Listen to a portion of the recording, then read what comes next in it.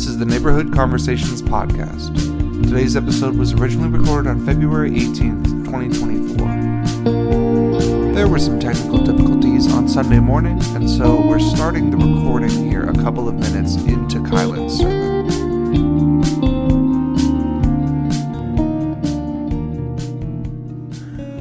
All right, friends, our scripture reading for this morning comes from Genesis chapter 9, verses 18 through 17, and it reads, "Then God said to Noah and to his sons with him, 'As for me, I am establishing my covenant with you and your descendants, after you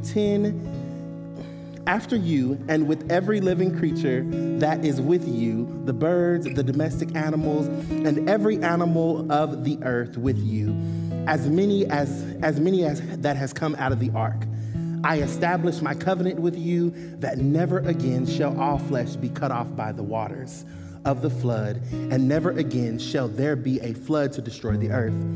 Verse 12 says, "God said, 'This is the sign of the covenant that I make between me and you and every living creature that is with you. For all future generations, I have set my bow in the clouds, and it shall be a sign of the covenant between me and earth. When I bring clouds over the earth and the bow is seen in the clouds, I will remember my covenant that is between me and you and every living creature of the flesh. And the waters shall never again become the flood to destroy all flesh." Verse 16, "When the bow is in the clouds," obviously we're talking about a rainbow here, friends, just in case we're not sure, but the bow is in the clouds, I will see it and remember that everlasting covenant between God and every creature of flesh that is on the earth. God said to Noah, 'This is the sign of the covenant that is established between me and all flesh on the earth.'"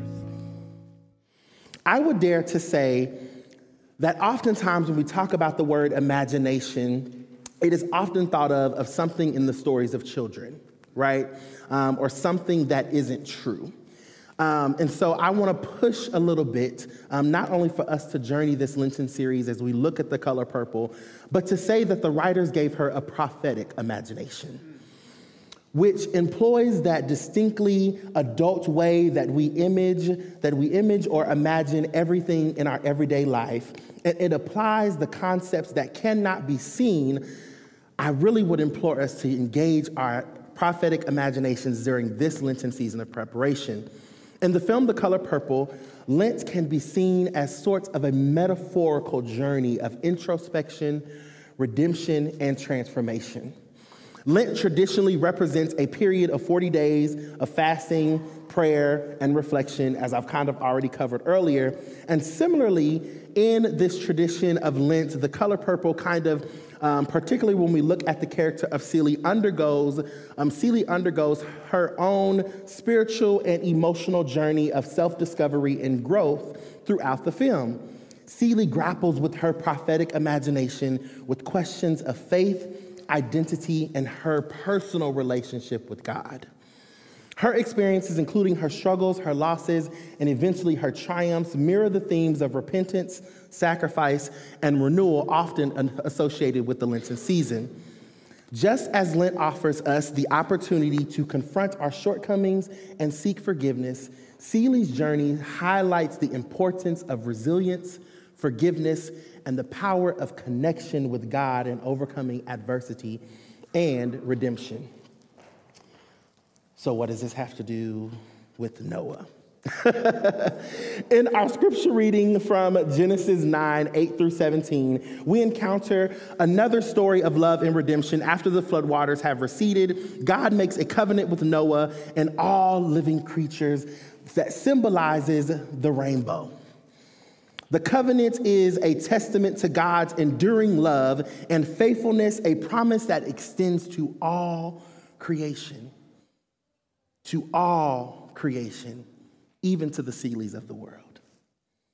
Regardless of race, nationality, or status, the imagery of the rainbow holds profound significance in both the biblical narrative and in the color purple. It serves as a reminder of God's presence and God's faithfulness. I also want to point out in the text that the rainbow was not only a reminder for us of the covenant, but in the text, God said that it would also be a reminder for them. Right?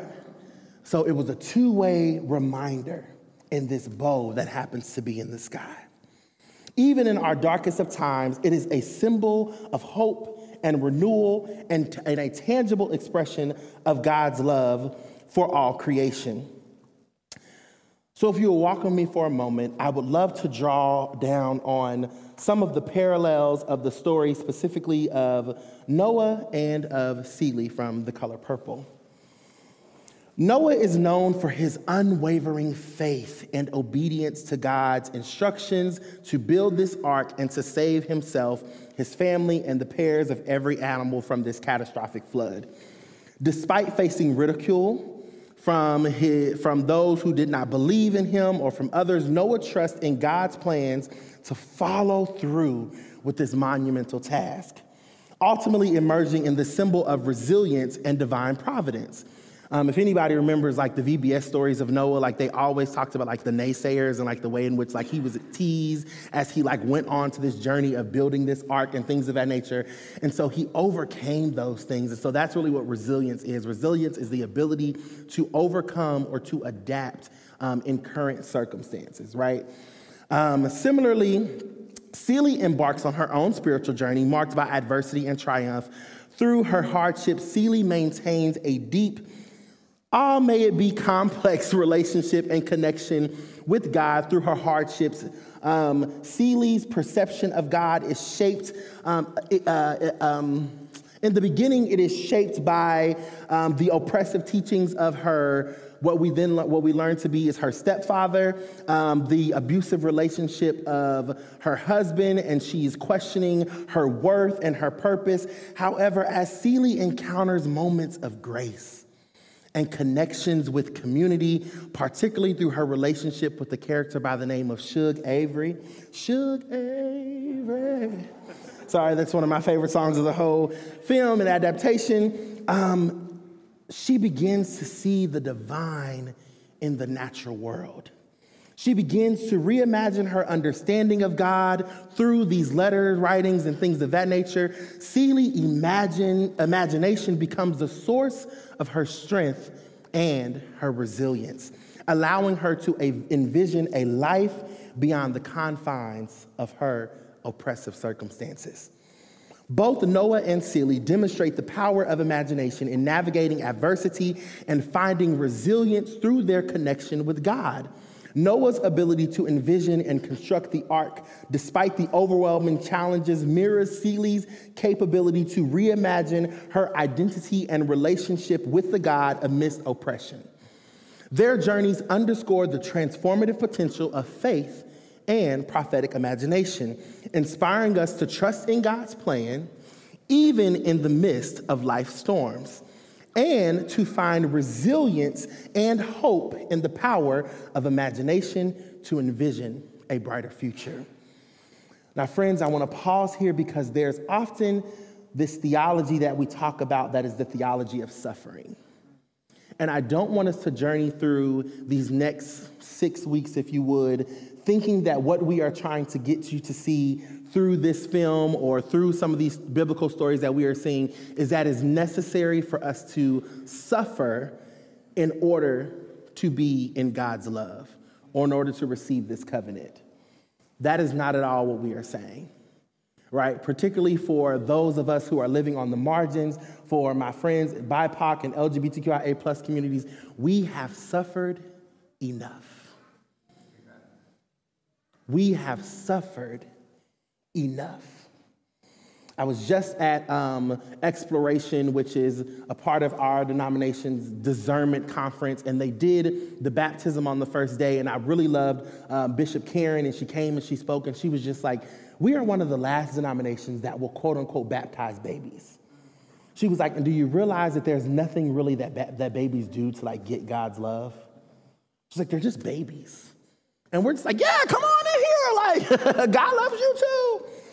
So there's nothing that we could do, right? Nothing that we could say that would make God love you or love us any more or any less, right?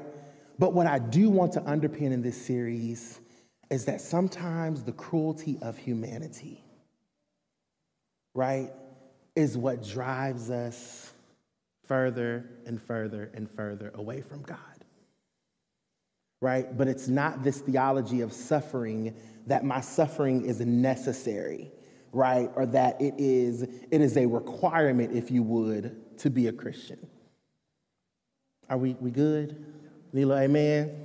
Y'all know I like a talkback church, okay? Amen, okay, I got one. So when we think about this theology of suffering and all of these things, and I kind of want to just take a moment again with this parallel, Noah's story is often remembered by the great flood of the suffering experienced by humanity as a result of their, quote, disobedience. However, the focus of Noah's narrative is not solely on the suffering by itself, but in God's covenant, protection, and eventual deliverance. Despite the challenges Noah faces, his story ultimately emphasizes God's faithfulness to the opportunity for renewal and redemption through obedience and through faith, right? So as we are journeying through these next couple of weeks, there's always an opportunity if we feel, right, Lenten is a season of preparation and things of that nature. And so if we feel that there are things that we are done, and we know that there are things that have kind of pushed us out of the will of God, if you would, or the plan of God, and things that, again, based on our own will, right, that we've done these things, this is a season for us to kind of self-reflect our own shortcomings. A lot of people will give up certain things to kind of like, you know, shred the layers and the distractions and things of that nature to kind of see, like, how do I get back in to this space? And we're going to talk about that a little later. But similarly, along this theology of suffering, while Seeley's journey in The Color Purple involves profound suffering, including abuse, oppression, and loss, the story does not dwell solely on this theology of suffering. Instead, Seeley's narrative is one of resilience, growth, and spiritual awakening. Through her relationship with others and her connection with God, Seeley finds the strength to endure and to ultimately transcend her circumstances. Her story serves as a testament to the transformative power of love, forgiveness, and the human spirit. In both cases, Noah and Seeley exemplify how suffering can be a catalyst for spiritual growth and deeper connection with God, rather than it being defined by their suffering as a necessity.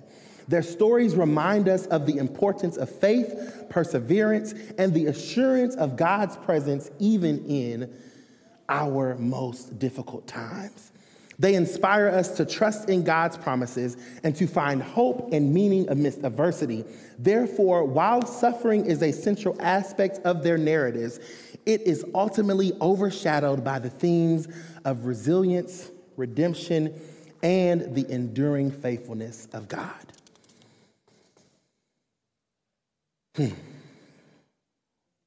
So why the color purple? As Pastor Andy mentioned earlier, color is also the color of Lent. This Lenten series that kind of begins on Ash Wednesday is when we'll see it. And then I believe it's on Monday, Thursday, when we switch the color out, and it will no longer be purple. But purple signifies, according to the Lenten liturgical calendar, purple signifies the mysteries we are celebrating as a church, and during Lent, we are reflecting on the issues of repentance and the passion of Jesus Christ. Now, I have a slight marketing background. Michelle, you can definitely correct me if I'm wrong on this.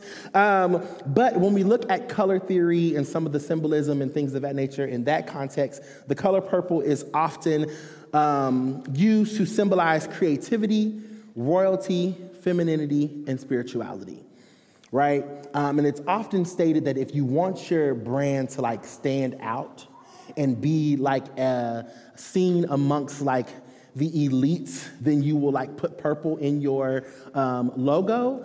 But then when I begin to like kind of do a little research and think about some of the most popular brands that kind of have the color purple, it seems like they're also the most relatable brands, right? Like, can anybody think of something? Like, I immediately thought of like Taco Bell, right? I immediately thought of like Claire's. I immediately thought of like Babies R Us, right? Any other purple logos or that anyone could think of? Alzheimer's Foundation, Wayfair. Any? Who? Fruit of the Loom ain't purple. Them grapes. Talking about they got the grapes. Girl, go back to sleep. Talking about Fruit of the Loom. What else? Somebody said something else. Chocolate, okay. Look, the whole sanctuary went, ooh, yeah. So y'all on chocolate, y'all, Sealy. We talk about Sealy and Noah. Who? Flying Biscuit. They is purple right on down the street. I love it, Dwight. Purple rain, purple rain. All right, you don't get me in there. Don't get me in trouble now today. So, was that the last one? Fanta grape is definitely one of the purples, right? So these are all relatable senses of the color purple, and obviously we see the color purple often. So, again, why the color purple? One of the most memorable moments of this story occurs when Shug, who is a very free-spirited and fiercely independent woman, shares her perspective on God's love. And it shook me because I remember coming through my seminary journey, and I went to a lecture by Reverend Dr. William Lamar up in D.C. He's the pastor of Metropolitan AME, and he did a lecture on who speaks for God in public. And it shook us to our core, because even in the film and in the story, you wouldn't expect Shug to be the one who kind of like speaks for God in this relationship with Sealy. Shug's dad is a pastor, right? She's been shunned from the church for her free will, if you would, or for her fierceness, right? To kind of like go out here and do things and be this way. And so as we're also journeying, who speaks for God in public, right? As we look at this color purple and as we journey with it and as you see it, that it pops up in all of these different places, let it remind you that you speak for God in public, right? But Shug, in all of her fierceness, they are walking through this field of beautiful purple beautiful purple flowers.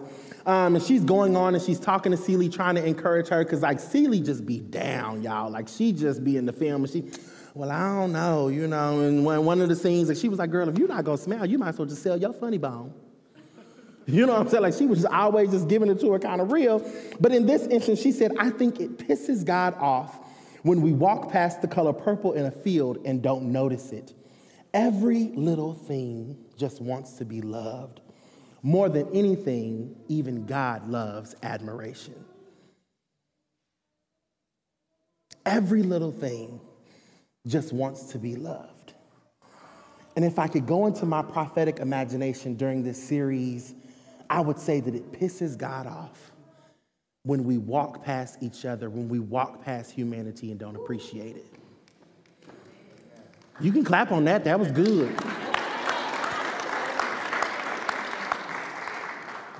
Val, get the time marker. Michelle, that's our social media clip for the week. Okay, y'all got to work with me, okay? Work with me. But it pisses God off when we do that. But how many times do we do it? How many times do we do it? When we see our friends who are transitionally living, who are on the corners, and they may be asking for a couple of dollars or things of that nature, how many times do we just look the complete other way and disregard their complete humanity? Like it's not even a human being standing there. How many times do we get caught up in our own everyday life and the struggles and the issues that we are going through, right? And we just seem to ignore any and everybody else's issues and problems that they're going through because we're so caught up in our own stuff. Would you imagine that it then pisses God off? The way in which we even treat each other as neighbors.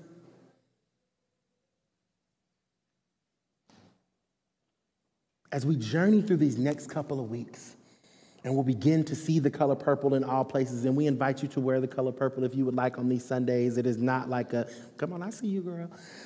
It is not just like a you can't sit with us club is why we're wearing purple. Like as Andy said, like there are some series where we just like go all in. This is gonna be one of them. Like I got my purples lined up and ready to go, okay? So every week, y'all gonna get a different purple from me, okay? Because I want you to really think every time you see the color purple, how am I speaking for God in public? How am I appreciating the color purple? How am I appreciating humanity around me? How am I really committing to the preparation of the work that is ahead? This statement about what pisses God off when we walk past the color purple, it's rooted in the character's own experiences and insights. It challenges us to reconsider our understanding of God's love. It invites us to recognize that God's love is not limited by human conventions or expectations, but transcends them all. Right? It is a love that embraces every aspect of creation, from the grandeur of the heavens to the humblest of creatures. To the humblest of creatures. If God appreciates something as simple as the color purple, what makes you think that God doesn't appreciate and love all of who you are? And then how are we sharing that love with our neighbor? Purple symbolizes the beauty of a life and is what Suge Avery uses to point out to Celie that God has created beauty. God has created beauty that he doesn't want us to ignore, right? Is what she wants her to understand. So how might we in this Lent season prepare to be like Noah? No, I'm not saying that you need to go out and build an ark and prepare for a flood, right? Like it's already said in the covenant, that's not happening again, right? But how are you sharing the unconditional love of God with all of creation? And how might we remember the color purple in this season as a reminder of our connection with God and using our prophetic imagination to dream of a world that is just and equitable for all of the Celies in the world who are named and unnamed? Those who are seeking to be free from their misters. In the film, Mr. is her abusive husband, right? And we'll get in it a little bit later. He's going through his own level of like abusiveness from his father, but Celie is wanting to be free. And one of the most powerful things that I'm getting ready to close, and musicians can come, is I love when there's an image where they are sitting at the dinner table and Celie finally finds her strength, her inner resilience to stand up to Mr. And she says, I think it's time I be free from you and enter into creation. Friends, what are the things, who are the misters, what are the misters in our lives this Lent season that is pulling us away from God's love, that is pulling us out of the will of God, that is pulling us out of true community? My professor says you must build community strong enough to hold your truth. And by the end of the film, we see that is what happens. Celie is surrounded by a beautiful community strong enough to hold her truth. She is surrounded by the color purple. She begins to see the color purple within herself and knows that in her humanity, there is a beauty that God created that we shouldn't ignore. Friends, there is the color purple in each of us. A creation so beautiful, so magnificent, so extraordinary, that should never be ignored. May this Lenten season, at every sighting of the color purple, you be reminded that you are beautiful, that you are beloved, that you have the ability to speak for God in public. may you be like Noah and take the steps of preparation so that way this unconditional love is continued to be spread on forever. Let us open our hearts to the beauty of diversity and the world around us, recognizing that every little thing longs to be loved and appreciated. And may we, like the rainbow in the sky, be the beacon of God's love and grace to all whom we encounter. Friends, this Lenten series, we have these little slips of paper that we'll be talking about and we'll be journeying through. But it's basically a letter that says, Dear God. We heard the song earlier, Dear God, dear trees, dear stars, dear sky, dear everything. And then she goes into this beautiful song.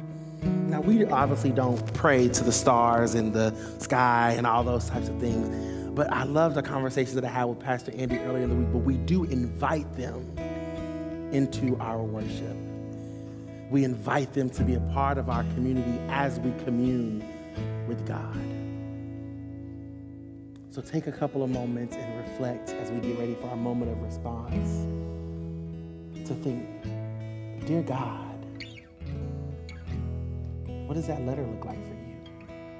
Dear people, what does that letter look like for you? Dear everything, may it be so, friends. Neighborhood Conversations is produced by Neighborhood Church in Atlanta, Georgia. You can learn more about us at neighborhoodchurchatl.com, and on our website you can find links to our weekly live streams, and you can find out what's going on in the neighborhood. Find us on social media, and don't forget to subscribe. Peace be with you.